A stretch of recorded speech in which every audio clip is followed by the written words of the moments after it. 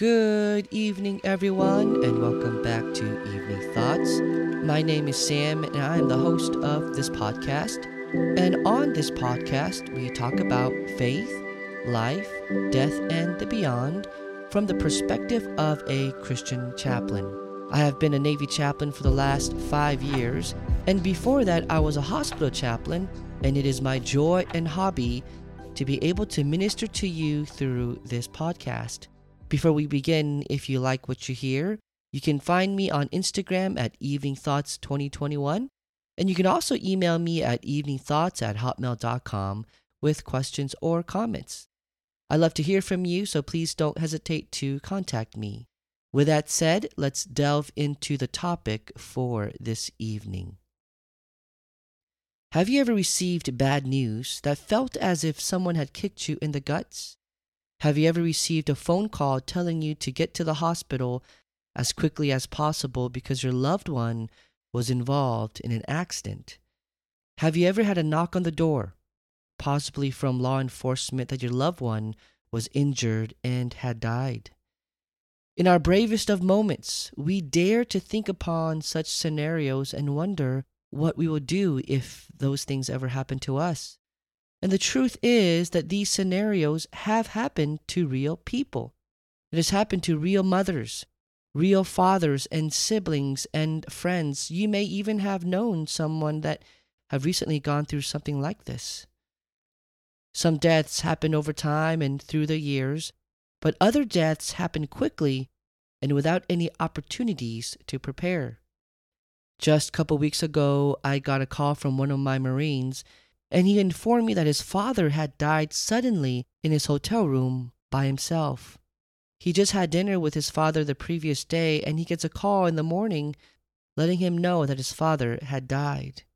Needless to say, he was devastated at the news because there was nothing to indicate to him that his father's last meal would be with his son the day prior. What are we to make of that but acknowledge that sometimes death comes suddenly and without any warning?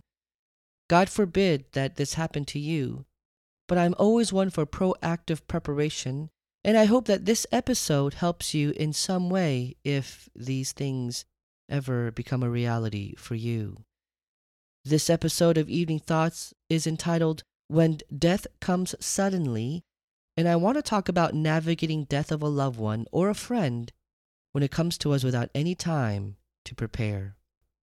Before we begin, I want to pray for a friend named Stephen. Stephen recently reached out to me to pray for his dear wife Leah and their beautiful daughter Clara. Stephen is currently at the police academy and still has several more weeks to go until graduation. So wherever you are right now, let's take a moment to pray together. Gracious God, thank you for Stephen and his desire to provide for his family, mainly his wife Leah and their precious daughter Clara. As you know, Stephen is at the academy. He's separated from his family for another several weeks. Would you give him and his wife Leah extraordinary endurance and patience as they look forward to his graduation? Lord, help Stephen to have strength from you and allow him to have mental fortitude for the tough days ahead. Help Clara to keep growing and be healthy and happy. God, help this young family to be blessed by your Spirit. In Jesus' name we pray. Amen. Stephen, thank you for your service in the Marine Corps, and thank you for your service now as a police officer. I have always loved interceding for one of my listeners and friends and lifting them up to the Lord, so all the best for Stephen and his family. By the way, if you have any prayer requests, please send them my way because I would love to pray for you on one of my episodes. And the wonderful thing about that is those that listen to my episodes later on will get to pray for you onward as well. With that said, let's delve into our topic for this evening. I will never forget when I experienced the sudden death of my Marines and sailor. It was the summer of 2020, July 30th, in fact. I was the chaplain of an infantry unit called 1st Battalion, 4th Marines, or 1-4 for short. And it was on that fateful day when we experienced the most tragic amphibious assault training accident in Marine Corps history. You may have heard about it on the news. Our battalion was the landing team for 15th Marine Expeditionary Unit, and it was our responsibility to employ vehicles known as amphibious assault vehicles, or AAVs for short, for ship-to-shore movements. These big, huge vehicles transport Marines and sailors to shore from Navy transport ships called an LPD. And the way they do it is to drive the AAVs off of a ramp onto open seas from the rear end of the Navy ship. These vehicles momentarily submerged into the ocean waters and then bob out and then are driven through the surface of the water to make their landing on shore. That morning of the accident, I remember seeing my Marines and sailors off as they got into their vehicles. This was an exercise like any other that we've done, and I always made it a goal to see them off properly. And so that morning I met them down in the well deck to say our goodbyes. I just didn't know that it would be the last time I would say goodbye to 9 of them. I remember taking pictures and recordings of them on my phone so that I could give it to them when they got back. I remember giving them hugs and high fives and expecting to see them back that evening. But that was the last time I saw 8 of my Marines and 1 sailor. Now make no mistake, my loss of my Marines and sailor will never come close to that of their mothers, fathers, siblings, and significant others and friends. I have seen their pain and the ongoing grief of a mother and father who may never get answers or accountability for the sons that they have lost. They may never get the closure that they're looking for, and they live with the weight of that every single day. And I want to be the most respectful of these families who lost their sons that day because I know them personally, and they will grieve for the rest of their lives in a way that I will never understand. But the death of my men changed me and the rest of my battalion forever because their deaths happened so suddenly and without any warning. As Marines and sailors, we know that our job is inherently dangerous. Accidents can happen, and they do happen even during exercises, but we just didn't think that it would happen to us until it did. Isn't that interesting that sometimes when bad things happen, it's always someone else until it happens to us? Now, as Marines and sailors, we know that if there is ever combat and our lives are on the line, then we're prepared for it, and we try our best to be ready for it and ready our families for it. In fact, I've had this conversation with my wife at least a dozen times. She hates it when I talk about it, but the reality is the lives of my Marines and sailors can be taken at any moment, and chaplains are there to shoulder with our Marines and sailors and offer our lives if it is called upon. Throughout U.S. military history, chaplains have died alongside their troops, and it is our honor to do so, and that is one of the most important part of my role as a Navy chaplain, to support my Marines and sailors even to the moment of their death during combat. But what is most difficult about losing my men is that it was during training. It would be different if we lost them in combat because it would give their deaths a noble purpose. But instead, we lost them during a training exercise, and that just doesn't seem right. We just didn't expect it. It just came so suddenly. How about you? Have you ever felt that way about a loved one's death? Have you ever felt that way about a friend's death? That it just happened so quickly, that no one expected it, that it wasn't supposed to happen that way? I lost 8 Marines and 1 sailor due to a training accident, but perhaps for you, it might have been an automobile accident, or a natural disaster, illness, or even suicide. Most of us may feel shock and confusion when we lose anyone that is so close to us, but when the death is sudden, it has a tendency to intensify those feelings because everything changes so quickly. Your life is forever changed in one moment.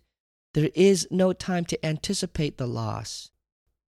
There may be feelings of guilt because of the way they died, or perhaps you wish you could have been there when it happened. Perhaps it was a conversation that didn't get resolved, or maybe you regret something you may have said.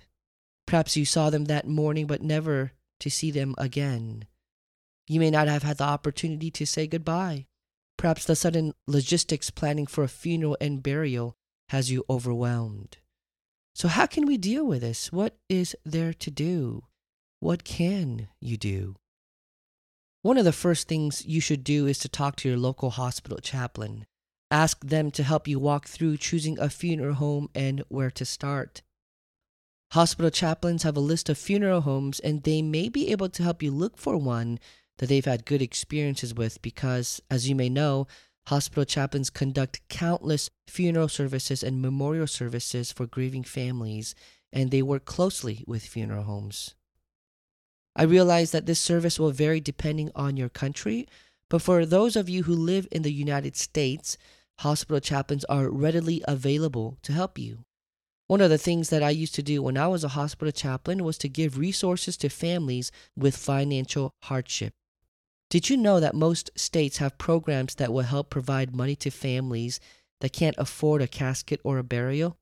The city that you live in will ask for a bank statement and some other documents to prove that you are indeed in financial help. And after being approved, they will grant you money to help you pay for a casket or cremation. And so look to your local hospital chaplain to learn more. A quick word of caution here. Be aware of funeral homes because some, not all, take advantage of grieving families. In the midst of your shock, in the midst of your confusion, you may make a decision based on emotion and emotion only. And you must remember that funeral homes are a business, and as such, they may try to sell you a more expensive casket or get you to spend more money than you are able to. I know it sounds terrible to think of money and how money is considered when it comes to the burial of your loved one, but it does happen, and some funeral homes scam hurting families out of money. This is why it is important to have conversations about your wishes with your family beforehand, and guess what? There is no better time than the present. Yes, the conversation may be uncomfortable, but letting your families know your wishes now will save some heartache later on. Another important step in navigating sudden death is not to make the death about you. One of the things that I always ask families and friends who are grieving the sudden loss of a loved one is, how would they like to be remembered? How would they like to be laid to rest? Would they want to be buried or cremated? These are important questions because sometimes we, as the ones left behind, make their deaths about us. I've seen it happen countless times.